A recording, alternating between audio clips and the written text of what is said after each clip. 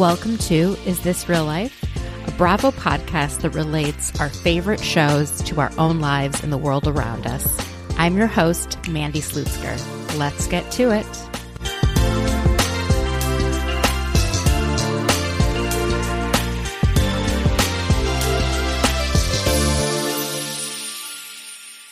Hi, everyone. I hope you're having a good week. Well, this week's episode is really special. It's what I've been talking about for quite some time since we've all been watching this season of The Real Housewives of Beverly Hills and watching how Crystal is navigating her eating disorder with these other women and how they've reacted and responded to her. And I've said for a while, I really want to talk to someone who is an eating disorder expert and be able to ask some of these questions about language to use and how to be a good friend to someone who's experiencing something like this. And I found the perfect person. Alyssa Mass is a licensed therapist and she specializes in eating disorders. And so today's episode is a conversation with her. A few quick notes about the episode. The first is I did have COVID while I was recording it, so apologies if my voice was a little off. It's still off. I don't know how long it's going to take to return to normal, but I'm trying to rest it as much as possible. Also, just like the housewives, I sometimes say the wrong things too, and I believe that in recording this episode and some of the things I said, I, without intention, perpetuated stereotypes about people with eating disorders, specifically comments I made about Lisa Rinna and her being very thin. And, that's sort of what I viewed eating disorders sort of to look like.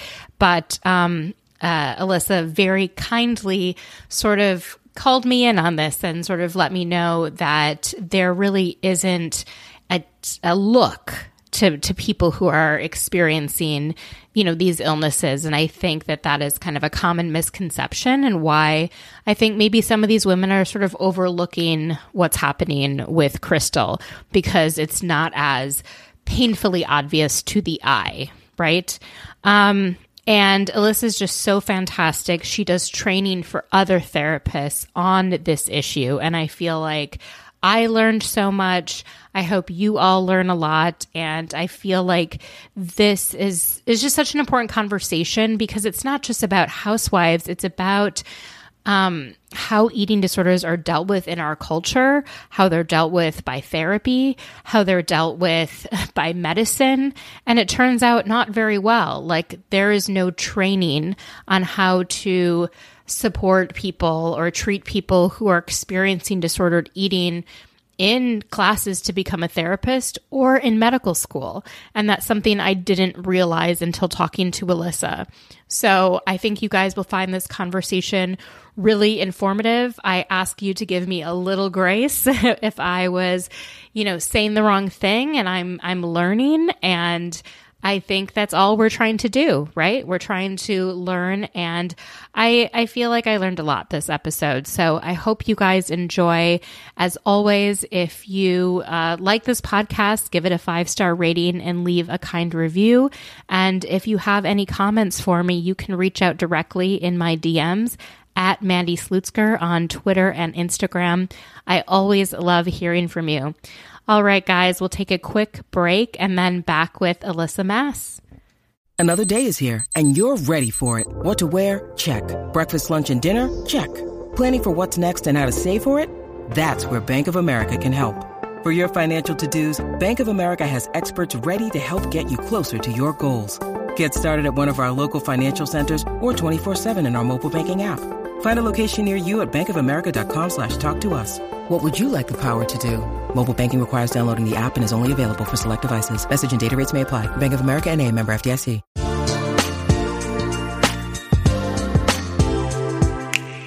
Hi, everyone. I'm here with Alyssa Mass, who is a licensed marital and family therapist. She works with clients of all ages and backgrounds, extensively working with clients to overcome anxiety, depression, and eating disorders. So I invited her here to talk with us about eating disorders and specifically what we've been seeing this season on The Real Housewives of Beverly Hills. So how are you doing, Alyssa? Like, how are you been watching Housewives a lot? What's been going on? I'm doing well. I'm so happy to be here. I love this topic. It's very near and dear to my heart. So particularly when I see it come up on these types of shows and it creates a conversation around it or the opportunity for that conversation, it, is clearly my interest. And so having you reach out and say, hey, let's talk about this, couldn't have made me happier. So I'm very happy to be here. Yeah, I've been talking about it every week, how I'm like, something is off with this.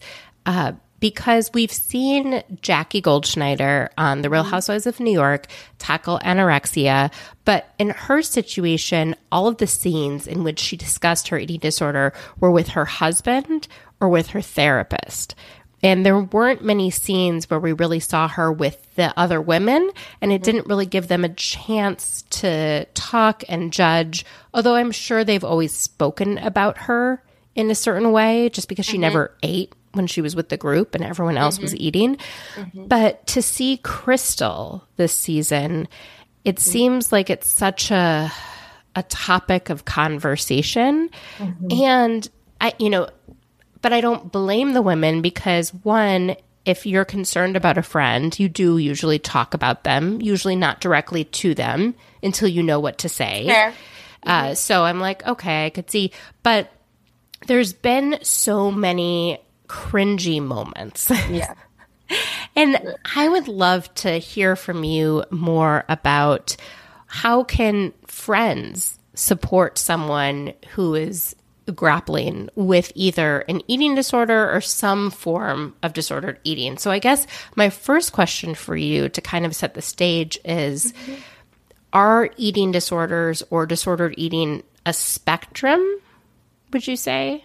Absolutely, yes. And I think it's a huge misconception that it's not. So I'm so thrilled to have you ask the question in that way, because I think they get missed because of this idea that a lot of people have, or an image, or whatever preconceived notion they have of an eating disorder either has to look a certain way, that there's only a certain type or a couple certain types of an eating disorder. I would say primarily what I deal with in my practice is that continuum of disordered eating. And we can get into the definitions of like what that is as much as you want to, but yes, to answer your question, there is a huge continuum. So how would you define disordered eating? So first of all, before I define disordered eating, I'm going to say, let's talk about eating disorders first, because the first thing I really wanted to say is I think one of those preconceived ideas that people have is that an eating disorder is based on the behaviors of the eating disorder. In actuality, an eating disorder is a thought disorder. It is characterized by behaviors. Those behaviors are symptoms of something else. Those behaviors are a reaction to thoughts. So that's the first piece that we have to understand when we're talking about eating disorders. We call them an eating disorder, right? And so I understand why people think that. There are behaviors that are very concerning to people, and jarring to hear about. And so again, I understand why we get stuck in that, but that's not how it started. I see. And so when we're talking about treatment, of course, we're looking at those behaviors and what are those, but we need to go to the thoughts and where those started and what happened, where those thoughts are going awry to create those behaviors, to cause those behaviors. Eating disorders have been defined really by the DSM. Like that's what we have to go back to. That's ultimately where most people pull their definitions from. The DSM is a fabulous resource. I don't knock it. It's for insurance. Yeah. And so it used to be, and this has changed from the DSM-5, but the DSM-4, for example, for anorexia would say to qualify as having anorexia, you have to have lost your period for a certain amount of time. To qualify for bulimia, you have to binge a certain amount, you have to purge a certain amount. I don't remember off the top of my head, but it was like you have to binge 3 times a week, let's say what it was, right? So I used to joke when I used to train people who were wanting to go work in eating disorders, and I would joke, like, if you're binging once a month, binging and purging once a month, that's still a problem. right? Like we don't want that happening, right? And so that's where I go to like, that's disordered eating behaviors that we want to look at. And so when we're talking about like an eating disorder, it's going to be more of an insurance question. And for me, disordered eating is how much of this is impacting your life. Are you, and we're going to go back to those thoughts. When I think of a disordered thought around eating, let's say, for example, it would be something like, if I eat that cookie, I'm a bad person, right? If I eat that cookie, equals something about my value or my worth is wrapped up in that. If I don't work out today, I'm a disgusting, lazy pig, right? And these are things that I hear all day long, like when I work with people. So, you know, I'm using things that I hear. But so that to me is a disordered thought pattern. I see. And then when people take that thought pattern and they apply it to behaviors around eating, such as withholding food or purging food or purging via too much exercise, right? That's when it kind of, you know. And typically what I would say happens is I'm having these thoughts. I need to stop them. I need to prevent this from happening. These thoughts are too much. I'm going to manage the thoughts. And so I know this is a podcast, but I do this when I lecture about it. If you hold your hand in sort of like a ball, let's say like this, we say this is the problem, right? If you hold one hand like this, we're going to take our other hand as an open palm, put it over that fist. This is the eating disorder. The eating disorder came in to help with the problem. Now what happens over time is you weave your fingers together, everything's intertwined. That's what makes them fascinating to work with, and that's what makes them very difficult to deal with. Because once we take away one coping mechanism, hold on, that problem comes up. And the longer they're entrenched, the harder they are to dismantle. So I've always had this be my coping mechanism. What do you mean? And usually that coping mechanism came in for a really, really, really good reason. It usually started out as like, this is my friend. This way of dealing with things is here to help me. I feel better. When people come to treatment, it's usually because that has gone awry and it's no longer serving them. Got it. So in terms of language, because I feel like I don't have the tools to talk about it, and certainly the women on Crystal's cast don't seem to have the tools to talk about it. What are the words, the language that you use to discuss the types of behavior? So like, is it okay? Not okay, but like people seem to be very turned off that Dorit said, oh, she's vomiting every day. Is the word vomit like, I don't know. That really very interesting. Jarring. I didn't see anything wrong with what Dorit said. I think vomiting makes people uncomfortable. Right. I think eating disorders make people highly uncomfortable. Again, something I always say, you can walk into a party and somebody will say, I'm 10 years sober. And people will say, congratulations, that's incredible. Try walking into a party and saying, haven't vomited in 10 years. No one's going to say congratulations to you. Yeah. So I think when she said that, it's just not a word that we use. It's a behavior that freaks people out, that makes people have that cringy reaction. I don't think she did anything wrong. In treatment, I reflect people's languaging. I mean, I'll say that if people come to me and they have certain terms for it, I'm going to use those terms and reflect those back to them.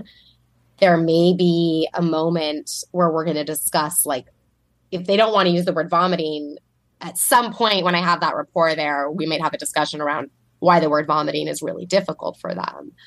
And what is the meaning behind that? But that isn't really something that comes up that often, to be honest, I feel like most people will use that.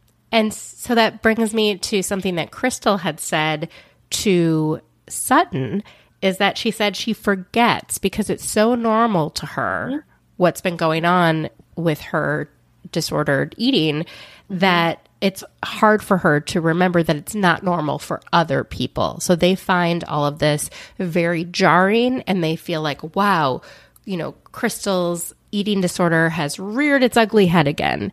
And she needs to take action now because, whereas I feel like it seems like it's something that she's been battling for a while.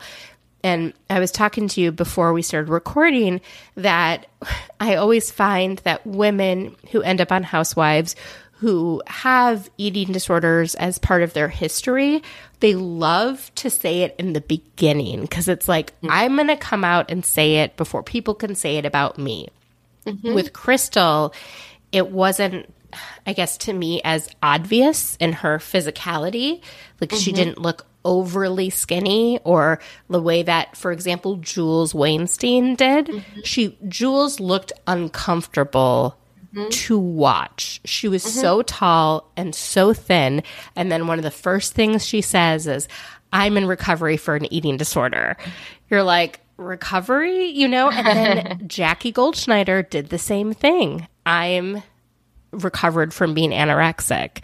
And for me, when someone comes out with that, I'm always thinking they're just trying to say it before we can say it. And how much is really recovered? And can you really be in recovery, or is it something that can relapse?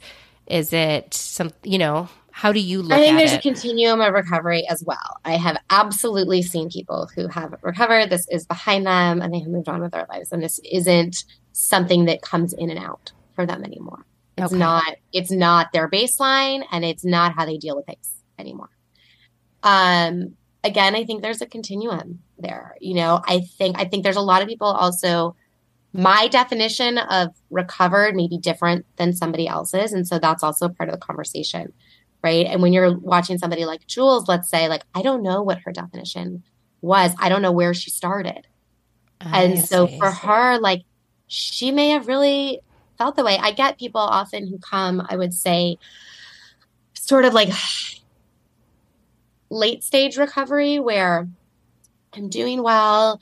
I was in inpatient, but now I'm noticing, like, I felt like I was recovered, but I'm sort of noticing these things I do. And I'm wondering if that's still the ED, and sort of these, like, I love that moment. That is often the hardest stage, I would say. Of the recovery, right? Of like, I'm noticing that, like, I go out with my friends and I eat, but I only want to order like this one thing on the menu. And I'm wanting to be able to feel more relaxed around it, right? And so again, we're going to get to like, what's someone's definition of recovery and how is this impacting their life? When I get a client like that, it's because this is coming up consistently for them. And they're noticing it. So there's a medical piece to eating disorders that recovery is like a fair conversation of, just in terms of like weight restoration, that you're going to see in more of like a hospitalized setting. Less so, I would say, even in intensive outpatient, but in private practice, I think it's somewhat more self-defined. I mean, I would like to see someone recovered without the behaviors there, right? Like if you're binging and purging, I'd like the purging to be gone. I'd like heavy restriction to be gone. Is someone who considers themselves recovered maybe not going to order like a jumbo popcorn at the movies or something? Probably not.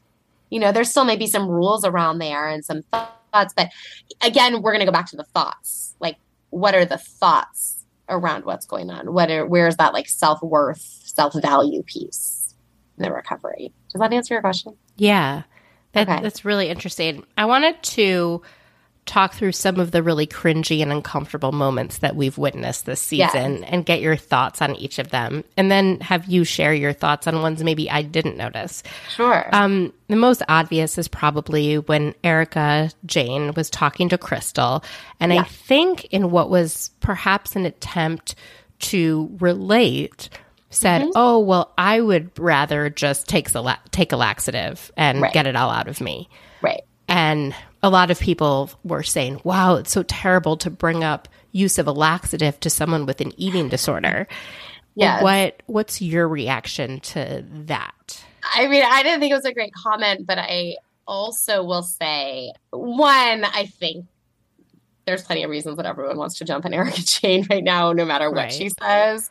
So I guess sort of thought it was a bit of that. I did feel like she was trying to relate to her in that moment. I didn't think it came from a place of cruelty Right. or anything like that. I think she truly was like again, like this total disconnect around eating disorders, disordered eating. Like it was just sort of this normal thing. It felt much more a reflection to me of probably Erica's relationship to food than anything to do with Crystal. It was interesting because that comment got so much play. And again, I think it was more shock value of like, oh, we can't say that. You know, nobody is supposed to say the word laxative. Personally, I found that conversation with Kyle to be so infinitely more offensive. Okay, let's jump into the conversation. I couldn't even like Crystal, Erica. I was just like, all right, we all know that was bad. It was so egregious. Well, Fine. maybe it was more of Erica's disordered eating. That was my take on Yeah. it. You know, but again, I mean, I'm kind of someone who is probably like looking for that too. Sort of like, why would somebody say something? And I think that's just like force of habit for me of where would that statement come from? And just to make it clear to those listening, taking a laxative just to get food out of your body is disordered. Yes. disordered. Okay. Yes. Just that's what 1,000,000%. Yes. I think a lot of people were like, oh yeah, whatever. It's just a laxative. You just take a laxative. And I think there's a lot of, I don't know, it's just like with drug use, there's certain behaviors that everyone sort of knows are abuse. And then others that people are like, oh yeah, everyone does that. That's a great comparison. You know? Yeah. And so it's like, oh, it's no big deal to do cocaine when you're in your 20s and you're at a bar or a club. But to do it before work or to do it first thing when you wake up or, you know, to hide it. So we create these ideas around what's acceptable and what's not. And I think it's absolutely the same for disordered eating. You know, right? And then it's like if you use a needle, then it's really a big problem. It's like there's so many people who have addiction to heroin who smoke it because they're so afraid. They're like, well, I don't have a problem if I'm not injecting. Mm-hmm. So I think there's a lot of people who are like, well, if I'm not vomiting, then this isn't bulimia. This is just me. I think that's absolutely getting whatever is in my body out of my body. People, they wouldn't sell laxatives. I don't feel well and I want to get this. I ate too much and it's uncomfortable, so I'm going to get it out. Right. And it's like, oh, they wouldn't sell laxatives at Walgreens if it was so dangerous, would they? Well, they sell OxyContin at Walgreens. The directions on the laxative box don't say take these if you're like overly full. Right. Right. Like laxatives are meant for like heavy constipation, not I overate. Exactly. So okay. They can also be highly addictive and really mess up your entire body system and make it much harder to then go to the bathroom when you need to. Oh, so they're so bad. I Yes. once took a laxative after abdominal surgery because the surgeon was like, listen, I want you to take, milk of magnesia. Well, like painkillers and probably, so it's probably I wasn't, with painkillers and plus just like the fact that it was like part of my abdomen. Okay. Interesting. So she was like, I usually, if you're not having a bowel movement, like 48 hours after, and I was like just close to 48 hours. I was like, well, she said to take it. Let me take half a dose. Oh my God. It was awful. I mean, literally never again. Right, not for recreational use. So when people were talking about that casually, I was like, how do you do that casually? That was what are people talking about? So, and also especially after you had like painful surgery, it's like not fun to have to well, go to the I will bathroom. say too, what I see with a lot of like laxative misuse is people learn how to use them. And so they'll time it a certain way or they'll know exactly the dose, which I'm guessing you didn't know. Like, okay, I'm going to need to be here on this. But like, there's a lot of thought and planning and strategy around it when I see them being used for inappropriate, like not off-label uses, I'll say. Got it. So you mentioned that what Kyle did was so egregious. Could you walk us through what Kyle did? Like the public grilling of Crystal in this social setting and like, how many times do you do it? And what do you eat? And is it this? And is it like, is it because you're feeling this way or that way? Like, it was so nonstop. It was, you have put her in the spotlight that she didn't ask to have this conversation. Kyle decided to have this conversation. There was no moment where Kyle was like, Crystal, are you okay with me asking you these questions? There was not a moment of that. It was just, I am going to rapid fire every question at you. And I felt like she really sort of, there was this like, well, I've dealt with this, so therefore it's okay for me to ask. It was the most inappropriate setting to ask. I didn't feel like there was any concern in those questions. And maybe there was, and maybe it was just because of the setting and again, just like the rapid fire questioning of her, where I just felt like, God, if there's something not to do, it's that. Interesting. It like truly made me want to jump out of my skin.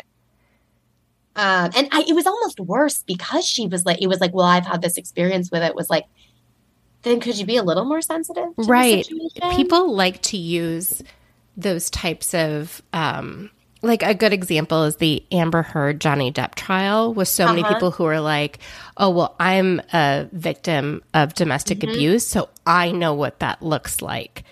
Meanwhile, you don't know who these two people are. You don't know much about them. You've seen them in movies. You know what's been released to the media and released to the jury, but you don't know what's been hidden from us as well. No, and so there's a lot of judgments like, oh, because I experienced this, I then know what it looks like in other people. Well, there's this idea, right, that like, since I had it, yours is the same. Right. I have yet to meet two eating disorders that have ever looked the same. They're everybody's way and reason and behaviors around it are always different. How people manage situations, it's always different. Everyone has their own recipe of the situation, how it's playing out for them, I would say. There's certainly similarities around like when it started, what tipped it off, things like that. Okay. And there might be some like overarching themes that are similar, but the specifics that Kyle was asking about are usually really different for people. Interesting. And just also this idea, I think I also felt like with Kyle, like you went through this and you're on the other side, and that's fantastic. But you're talking to someone who's in the middle of it.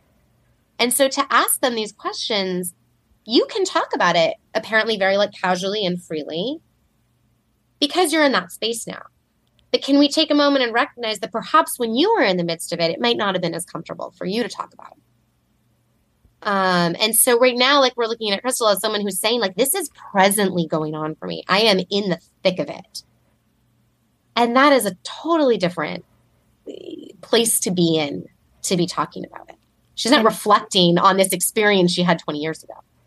So Kyle is so interesting because she seems to have this issue on the show where if someone didn't tell her directly something, then it must not exist. Or, right? Like when Sutton didn't tell her that she had 2 miscarriages, therefore Sutton could have never had miscarriages. Just because she didn't tell Kyle. Like Kyle assumes that if she knows someone, that she's going to know everything about them. And I think something like eating disorders, people are so clever at hiding it. They've gotten away with hiding these behaviors for so long because they're not acceptable in society. And so, or some of them aren't. And so to fit in, you hide it. So of course you wouldn't know, or we assume that we would know when someone was really struggling, but we don't. And Kyle seems to have such an issue with this. She also had an issue with the fact that Crystal posted it on Instagram. And I don't understand why that seemed to trigger her. Like Crystal was like, hey, I'm just being honest. I'm really struggling with, the holidays and my, eating problems. And this is how I've been feeling. And I think Kyle's kind of like, well, that's a cry for help. Or are you lying? Like, I don't know. It's really unusual. The piece that like I just found very offensive was like, that's a cry for help. Like, one, that's just such a judgmental statement. And we live in a time of social media. If someone is feels maybe it was a way to open the door to that conversation. Maybe she's looking for support somewhere. Who cares? Right? Like if you see a post like that, rather than like grilling someone in front of a million people, send them a text, call them, be like, hey, I saw your post. I just want to check in on you. That's all. That's all you have to do. You don't need, Kyle's not a therapist. You don't need to like have what she did was not ever what would happen in a therapy session, but to grill her, I think what you're talking about, like there's so much secrecy around eating disorders. And yes, of course, some of that is like, it's not socially acceptable. Again, I think a lot of us don't talk about something really hard going on in our life when we're going through it. That's really hard. That's usually when people come to therapy. There is also enormous, enormous shame around eating disorders and what we call toxic secrecy. And so this holding on to secrets, like it is for most people who are heavily restricting, purging, taking laxatives, there's an enormous amount of shame around actually doing those behaviors, engaging in those behaviors. And so I just felt like what Kyle was doing, it was exposing someone in such a public way. And I think like for me, those conversations that I have with clients where I ask very, very specific questions, and there's a way to go about that in a private arena. And if it's a friend and you're asking, okay, fine, she's not a therapist, but even if you want to ask those questions, there's a way to do that with sensitivity and kindness. And not this like exposing way where I just felt like she put Crystal on the spot in this moment. And Crystal posting it on social media was not Crystal saying, I want to talk about every single detail. I mean, somebody might say, not, maybe this is an apples and oranges comparison, but somebody might come out on social media and say that they were maybe like sexually assaulted, right? Or something like that, but they don't necessarily have to detail every detail of it on social media. They might say like, I'm experiencing this very big thing right now that I'm going through. They don't owe anybody the specifics or the details of that. Right. So I don't know that scene, the more I'm thinking about it. So for those of us, if we were friends with Crystal, yes, what would you recommend we do? And let's say there's no cameras around, right? Okay. So let's say if we have a friend that has either opened up to us that they are experiencing some sort of disordered eating, or we notice it in general, like you've been friends with someone long enough, you kind of can see when certain habits start forming or when behaviors change. What's a way to be a good friend to someone? I think that's a wonderful question. I think it's something people really struggle with knowing how to respond. And I think that's part of what we do see on the show is that people don't know how to reach out or what to say. Again, like I said, I think if someone were to post something like that, right, like sending a text, hey, I saw your post. I just want to check in on you. I'm here if you want to talk. If you want to be that person, though, I want to also state that. Like, don't say I'm here if you want to talk, if this isn't a topic that you feel comfortable talking about. And that's okay. Right? Like, we don't all have to, like, be our friend's therapist or take in more. Like, if that's a triggering topic for you, maybe that doesn't feel like somewhere you can go with someone. That's okay. Know your own boundary. You can still say, hey, I saw your post and I'm thinking of you. Yeah. Right? I'm thinking of you. Or, hey, I saw your post, thinking of you, and I hope that you are getting some support. I hope that you're getting the support that you need. Something like that. You don't need to open up the conversation if it's not one that you feel you can have. I mean, that would be the first thing I would say to do. If you're noticing something, maybe you're noticing someone's behavior. Again, I think a private conversation, and I mean, we're not, Housewives isn't private, so I get it. But don't do it in a social situation. Don't like corner someone. Don't force them to talk about something they might be really uncomfortable with, that they might be really struggling with. So, and I think just like a private moment of like, hey, I noticed when we're going out to dinner that you're not eating. I just want to check in. I just want to like make sure you're doing okay. And just, you don't need to talk about anything you don't want to, but I care about you. Essentially. Right. Like you don't, I think as friends, like we don't always have to solve someone's problem. That's a really, and sometimes we're not equipped to. That's a really important point. So we don't always have to solve the problem, and a lot of times we're not equipped to. What's interesting that we've been seeing lately is Lisa Rinna, because she dealt with her daughter Amelia's eating disorder. I think she feels like, well, we just went through this. I can be helpful, maybe. But she also seems to have this idea that if you're going to seek help, this is the one way to seek help. So I guess could you talk through what some of the different ways to seek help are? Crystal has said that she is in regular therapy, has been in regular therapy since her teen years. What are the different types of support that you could get for an eating disorder? So obviously therapy. There is nutrition support you can get for an eating disorder. I would say to that, if you are going to seek out working with a dietitian, seek out someone who works with eating disorders. Yeah. That's the biggest piece I would say is make sure that that's where their experience is. And there's a lot of wonderful dietitians out there, but they just don't all work with eating disorders. Right. There is meal support groups that you can also find. I used to do a lot of that. I still do some of it. So you're actually like eating with someone essentially, and sort of, talking it through before, during, after. Those are sort of like the therapeutic elements of support, I would say. Again, it's not going to look the same for everyone. And I feel like that's where Lisa's coming from, is like, well, Amelia did this and she's fine now. And so you need to do this and this and this. Like, it's not prescriptive. Recovery is never linear. There's all sorts of ups and downs. It is not A plus B equals C. There is a road to get there.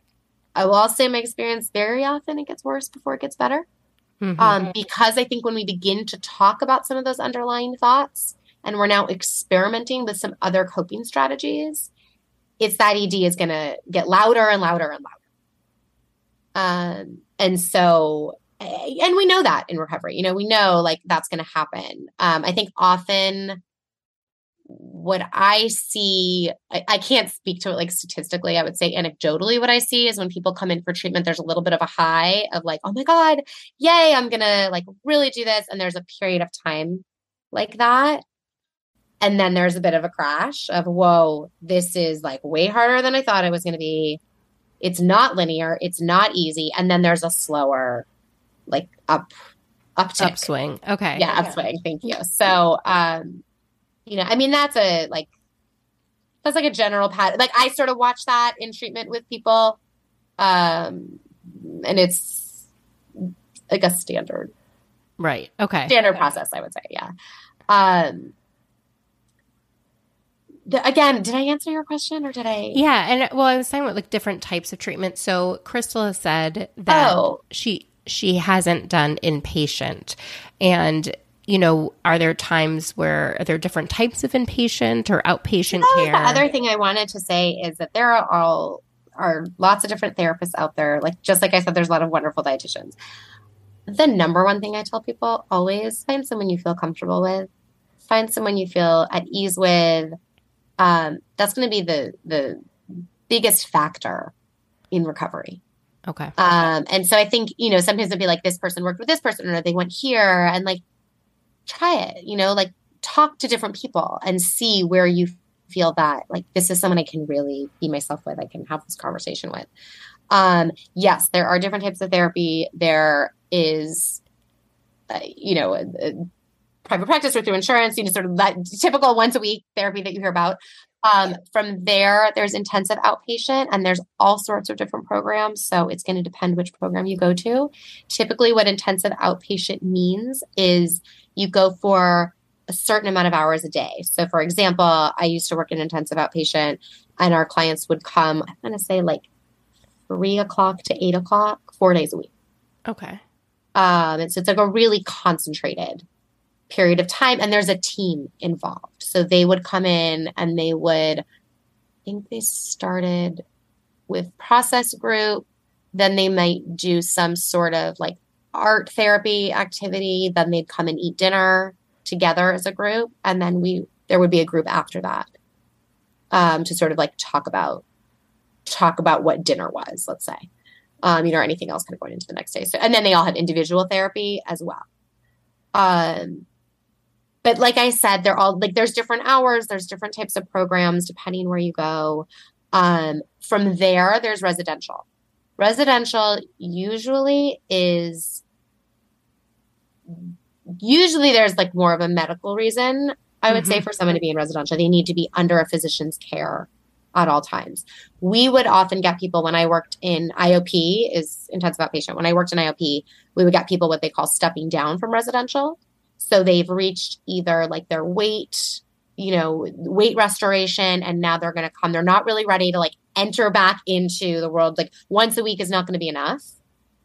And so we want to sort of gradually step down. Sort of like sober living after rehab. It really is. And so, because imagine if you're going into hospitalization and then you're going to just like go back home and now you're going to work, and with food, everyone's going to talk about it all day long around you. Like you do kind of need to figure out like, how do I manage this within my life now as I'm living my life and these things are coming up and I'm, hearing this or in this scenario. And so I think that's where intensive outpatient can be really wonderful and just very powerful. We would occasionally get people, I'd say like, so either people stepping down from residential, or we would get referrals from people who are maybe going once a week, and that therapist might say, this is like outside my scope and there's too much going on here for us to manage in the 1 week. So I'm going to recommend intensive outpatient, and then come back to me when you're out, and we would work with therapists. There was a dialogue between us and the therapist about that. And then we sometimes would have the opposite, where somebody maybe came from residential, they came to IOP, and we would say they're not ready for IOP. They have to go back to residential. Okay. Interesting. There's so much around this. And I feel like, I don't know, you're right. There is so much shame, and where people, I think, are a little more open talking about other either mental illness or drug or alcohol abuse or use. With food, you're right. There is just so much shame. What are, I guess, my last question, if someone is sort of quote unquote in recovery, but they stressful situation or certain times of year can kind of trigger some of these thought patterns. What recommendations do you have like for that? So Crystal, it seems like the holidays for her are a trigger. She's said that publicly. And so she's going through this December-January period where it sounds like it's more intense than maybe it was leading into that. Support, as I say. If you have resources that have helped you get into a place where you feel stable and you are feeling triggered, my God, go back to those resources. If there is a therapist that you've worked with, if there is a dietitian that you've worked with, if you are in intensive outpatient and you're not, and you haven't spoken to anyone in a while, and you maybe don't have a relationship, you're not sure, I don't know, call the intensive outpatient, ask if they have referrals. Like, reach out is my biggest suggestion in that. I get clients all the time who I worked with years ago calling me, hey, I'm moving and I'm noticing this is coming up, right? And please call when there is like a dent in the car and it's not totaled. Yeah. Right? Like that is just so, because then we get to start, like that's where it gets so much more fulfilling, I think, for clients as well, right? Like, let's see all of this work that you've been doing. Let's not throw it all away. Let's recognize that some situations might be more challenging than others. Let's go back to what was working, and let's maybe look at what's not. Maybe some tweaks need to be made. Sometimes somebody sought treatment, 10 years ago and they were in college, and now they are married and working and have kids and things have changed, right? So we might need some adjustments. That's okay. What I love to tell people when they come to me is like, this is a relationship and I'm a resource. If someone gets to a point where they don't need to see me, that is fantastic. It's a weird job. That's when my job is done. Like I put myself out of a job. Great. I was a success. But call me when you need me. You have my number. If that's a year from now, 5 years from now, wonderful. Great. Like, that's the relationship that I want people to be able to have, whether it's with me or somebody else, right? But like that is, when we're talking about a continuum, life is a continuum. So these things come up, they come up in weird ways, they come up in different ways. Like, find that support that works for you and don't let it go. That doesn't mean you need to be in therapy every single day for the rest of your life, but just know that there are people out there who are a part of that team, however you choose to use them. You know, I have like dietitians that I work with or things like that, where like there's a team that we build around people, and then we're there. Then you know us. Great. You know, telehealth has made it infinitely easier. Right. So, you know, I mean, that's one of my biggest suggestions to people. And I think that's also where shame comes in, you know, and it's really hard. And even just speaking to like eating disorders and how little they're talked about, I will also say I think that is true within the therapeutic community. Oh, interesting. So it's like, the reason that I began doing trainings for therapists was because where I did my training, which is like a fantastic training center, and I had a great experience there wasn't training about this. Okay. There's not training in medical school about it for doctors. So people will say, oh, go to your doctor. And a very well-meaning doctor, and I've heard this story countless times from clients, will look at someone's weight and be like, well, you seem fine to me. Oh, God. Right? And then they show up in treatment like 10 years later telling me that story. Oh, you know, yeah. I tried. I reached out.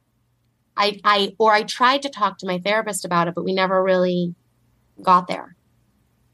Right? So work with people who do work in this. They are there. They are out there.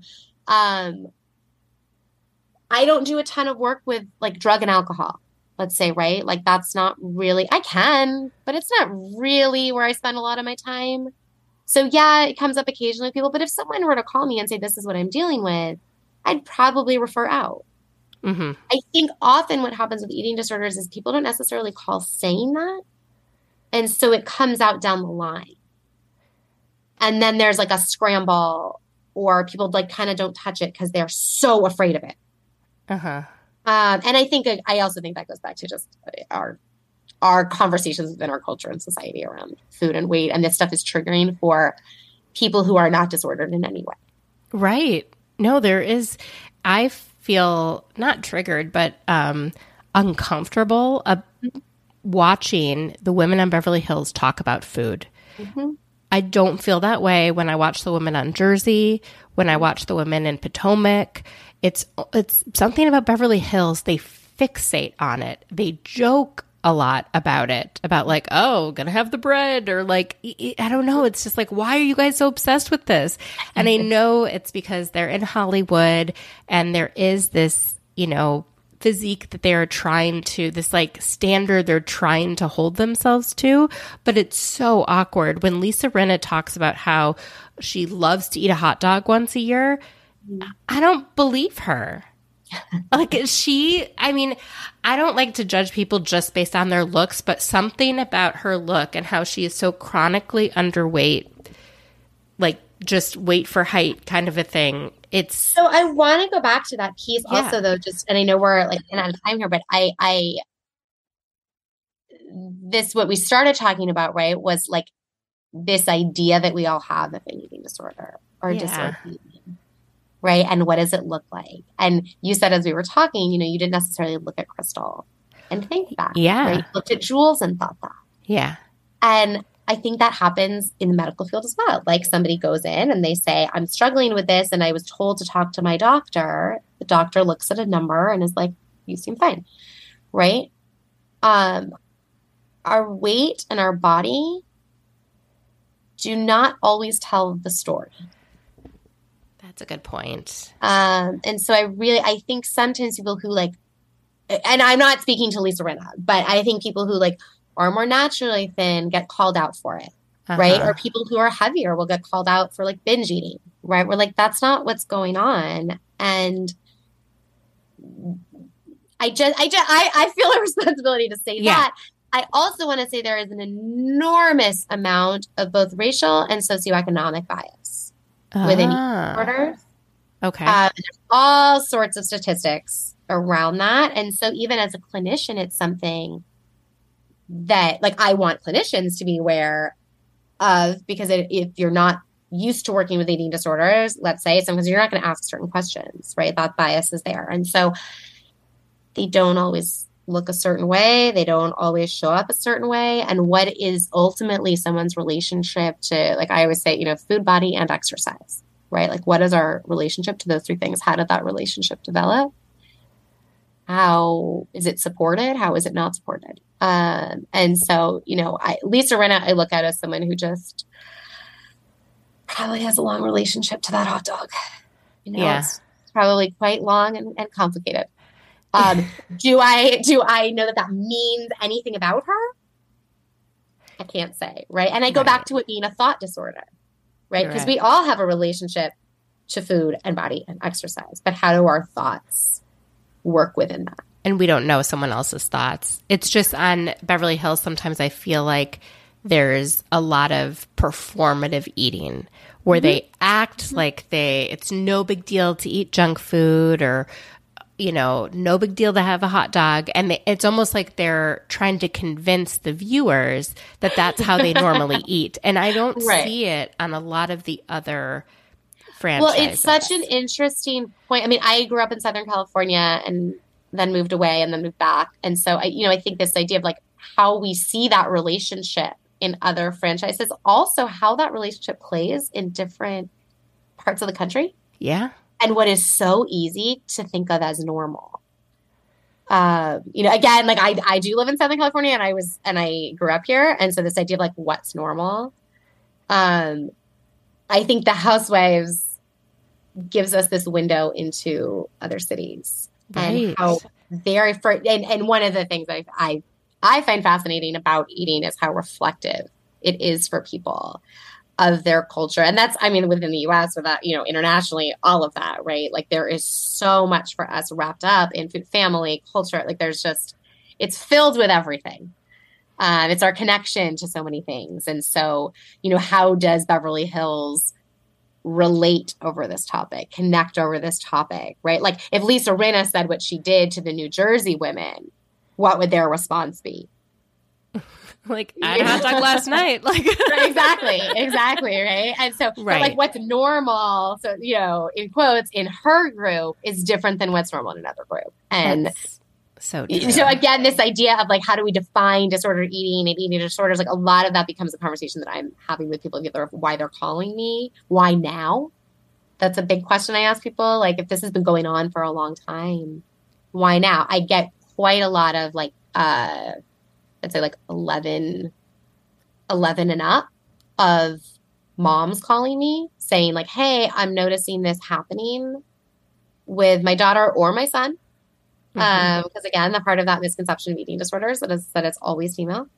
But like, hey, I'm noticing this happening. And I recognize this from when I was younger and I'm wanting my kid to be able to talk about this more, right? But like, again, just sort of where we are and what our relationship might be and how does that impact, Amelia or whatever, like that next generation, Jackie talking about like her kids noticing, all of these elements. So, again, I can go on and on about this. This is so complicated. Do you think that there's any attempt to try and improve medical education around this? Because there is a lot of a lack of understanding, for example, of addiction and alcoholism, and things like that in the medical community. I don't. I haven't.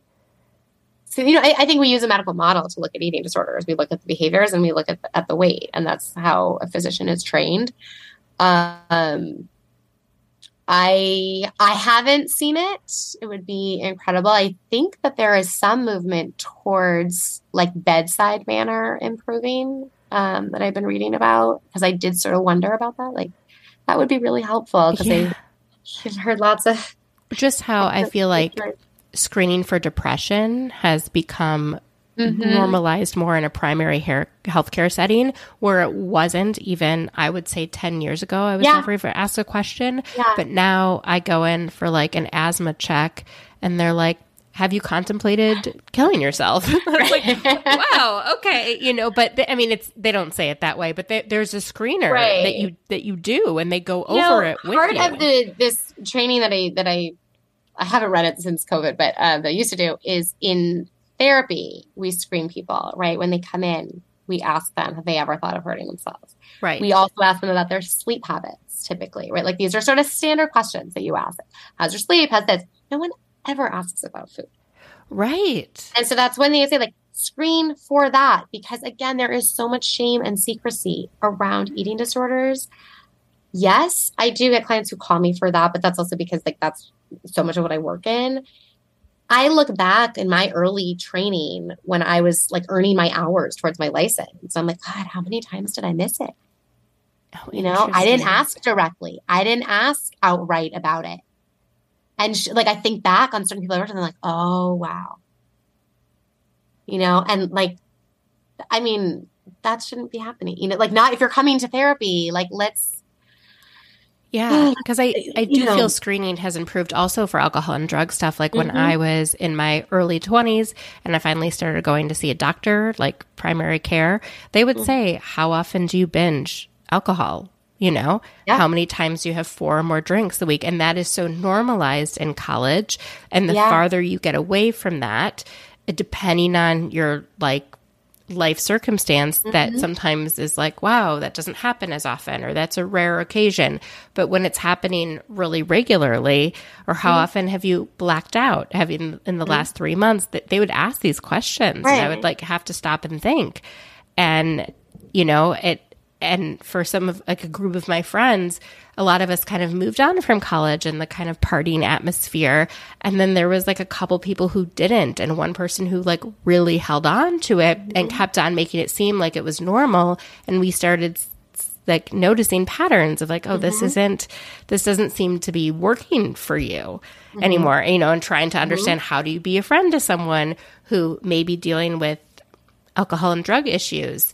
That, you know, and without being judgmental or pushy or acting like you knew the answer, it's really challenging. I never thought about it from the perspective of eating disorders, because in my adult life, I don't know many people who've opened up to me that they've struggled with them, but I'm sure so many did. And when I was younger, I knew people who like in high school or in college struggled, and they would open up that happened back then.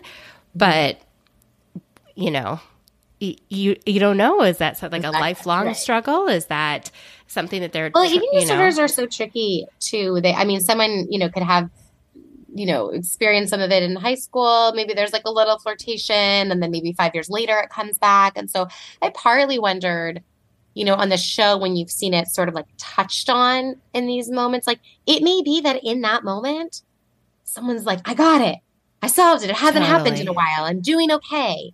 Right. And then it comes back and it's like, oh no, it happened again. You know, and like, again, it's like that shame, right? Like I didn't solve it. And so that's partly where I wonder, like, again, like we're talking about something in lifetime. And it's not, you know, the Kyle situation where like, okay, this is years ago, you've got it under wraps. Like clearly you feel far away from this. But when someone's in it, how are you? You know, how are they, where are they at in that? You know, maybe they like haven't purged. And so they're like, great, it's all taken care of. To me, in working with people, if you're not asking about food, like you're not doing your job. Because if someone's coming in and telling me they don't sleep, or they're depressed, or they're anxious, like even if they don't have disordered eating, their food is still going to be a part of that. Are they telling me, well, I eat candy all day long? Because that's going to impact someone's anxiety if you're hopped up on sugar. Right. Right. So there's all these pieces. I mean, if people are depressed and they're not eating because they're too depressed to make a meal, like I have to know that. Right. So again, we're just talking about like self-care. And so it doesn't have to be from a disordered standpoint, but hey, how's your sleep? How's your eating? Are you able to like get outside? Yeah. You know, if someone's very depressed, or is this someone who has an exercise addiction and is, you know, exercising for 4 hours a day, and then, but maybe they're coming in and telling me, I don't see my friends, or I'm not social, but they're not telling me that they're spending like or they're not going out because they have to go to the gym. Right. So again, it's like, if you're not asking those questions, you're not getting the full picture of what you need to get. This is so interesting and so helpful. And thank you for highlighting and reminding us that there's not a single like look or type of person who struggles from this stuff. And thank you so much for asking these questions. Honestly, I appreciate your curiosity and interest in it. I definitely notice my own bias, like against like, you know, certain, like I just assume certain women that are really thin for whom comments have been made on these shows must have some sort of issue. And, you know, that's just my own bias, you know, from it, an idea of what it looks like. But I feel like you've helped me open my eyes to that it is pervasive, it is common in our society, and it doesn't like look or feel or act one particular way. Well, just to speak to that, I think it's okay and normal to have a bias. I think a lot of us have that, right? We just don't want to act from that bias. Right. Right. And so it's just like, I appreciate your being willing to be aware of that and to acknowledge it, be like, oh, wow, okay. Like, you know, it's like we say this, or I say this in therapy, like you have to like leave it outside of the room. Yeah. Right. Like I might have my own like bias or ideas about life in my own life or what my values are, but my values aren't somebody else's. My opinions aren't somebody else's. And that's one thing I love about my job. I get to leave all my own ideas outside. Like I'm in my own head all the time. I get bored of it. You know, I get to go in and sort of get to know somebody else's world. And that for me is really interesting. But, you know, I think we all have a bias, and it's if we're willing to be open enough to challenge that a little bit, or just to notice those uncomfortable feelings in ourselves. And is my reaction to this coming from my own feelings, my own ideas around this, my own stuff, or is it actually what's in front of me? Totally. To kind of conclude, is there any sort of resources you would like to share with people, or kind of final things you would like them to know? Let me think for a second. Resources wise, NEDA is a great website, National Eating Disorder Association. They have tons of resources. I use it all the time for like great statistics and research around things. I do want to acknowledge that I think it can freak people out quite a bit. Especially sort of like a subclinical disordered eating client might be like, whoa, like I don't identify with this. This is too much for me. So I just kind of want to say that, like, I still think it's a wonderful resource. And I think terms around mental health can be scary to people. So, you know, just to sort of like acknowledge that, like, it's okay to still go on the site and maybe find something useful from it that works for you. That would be sort of the biggest thing. Like, don't let the search terms freak you out too much. Okay. That's a good point, you know? So I find there's also the National Association for Mental Illness. And I think like they also have great resources, but the title just really freaks people out. Like, right. No one wants to go on it. It's like, oh, am I mentally ill? It's like, it just has good info. Right. No, and they always, name. At the end of a bunch of these episodes, they keep having the hotline for eating disorders. It's like, oh my God, when is this going to be over? It's like, I know. Well, I thought it was funny too, because they've had it in a few where like it wasn't really mentioned, where right. Like, really stuck that in there. They definitely, I think, are trying to do right by it, but it's just, I do appreciate the effort. Yeah. Yeah. It's like they can't produce it or change how it was discussed on the show. Yeah. They can't like edit it to make it like look different. Like they guess they can, but it's clumsy, it's uncomfortable. And I feel like that's how people are around these topics. They don't, and had Jackie been more forthcoming with her cast members, how do we know that they wouldn't have had similar reactions? Right. You know? Absolutely.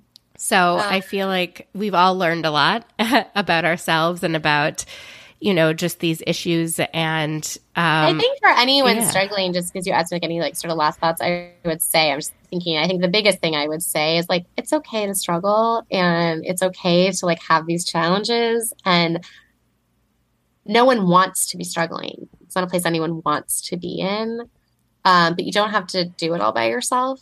You don't have to hold it up alone. If you've sought treatment and it wasn't helpful or effective, that doesn't mean that it can't be. That doesn't mean that there's either you're at a different time in your life or there's other people out there who maybe it's okay to say like, this isn't the right person to work with, or something about this wasn't working for me. It's okay to talk about that. It's another thing. Like I ask people when they've come to me if they've previously sought treatment. What did you like about it? What didn't you like about it?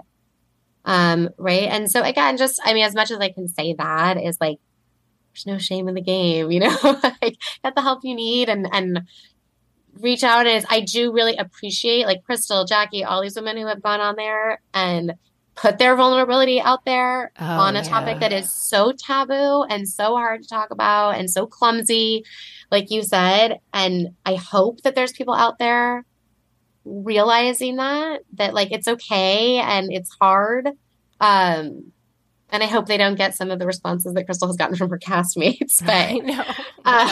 you know. So yeah, I mean that's kind of the last thing I would say is and okay just because people react in a way that's not ideal doesn't mean that they don't care. It just that's probably on them means, and not you. Yeah, maybe they don't know, and that's what I was like. Why I reached out to you, I was like, I don't even know the right terms to use to discuss this. Let alone why would these women know? You know, and if you're talking to a friend and you don't know, like, come from a place of not knowing. Yeah, right. It's like okay I want to help you, and I don't know. I don't know what to say, and I don't know how. And I want to help you. And that's it. Yep. That's really good advice. Well, thank you so much, Alyssa, for being on this podcast and for doing this sort of deep dive into this topic with me. I really appreciate it. Thank you again for being so interested in it. And and I'm here for any other questions. We will talk soon. All right.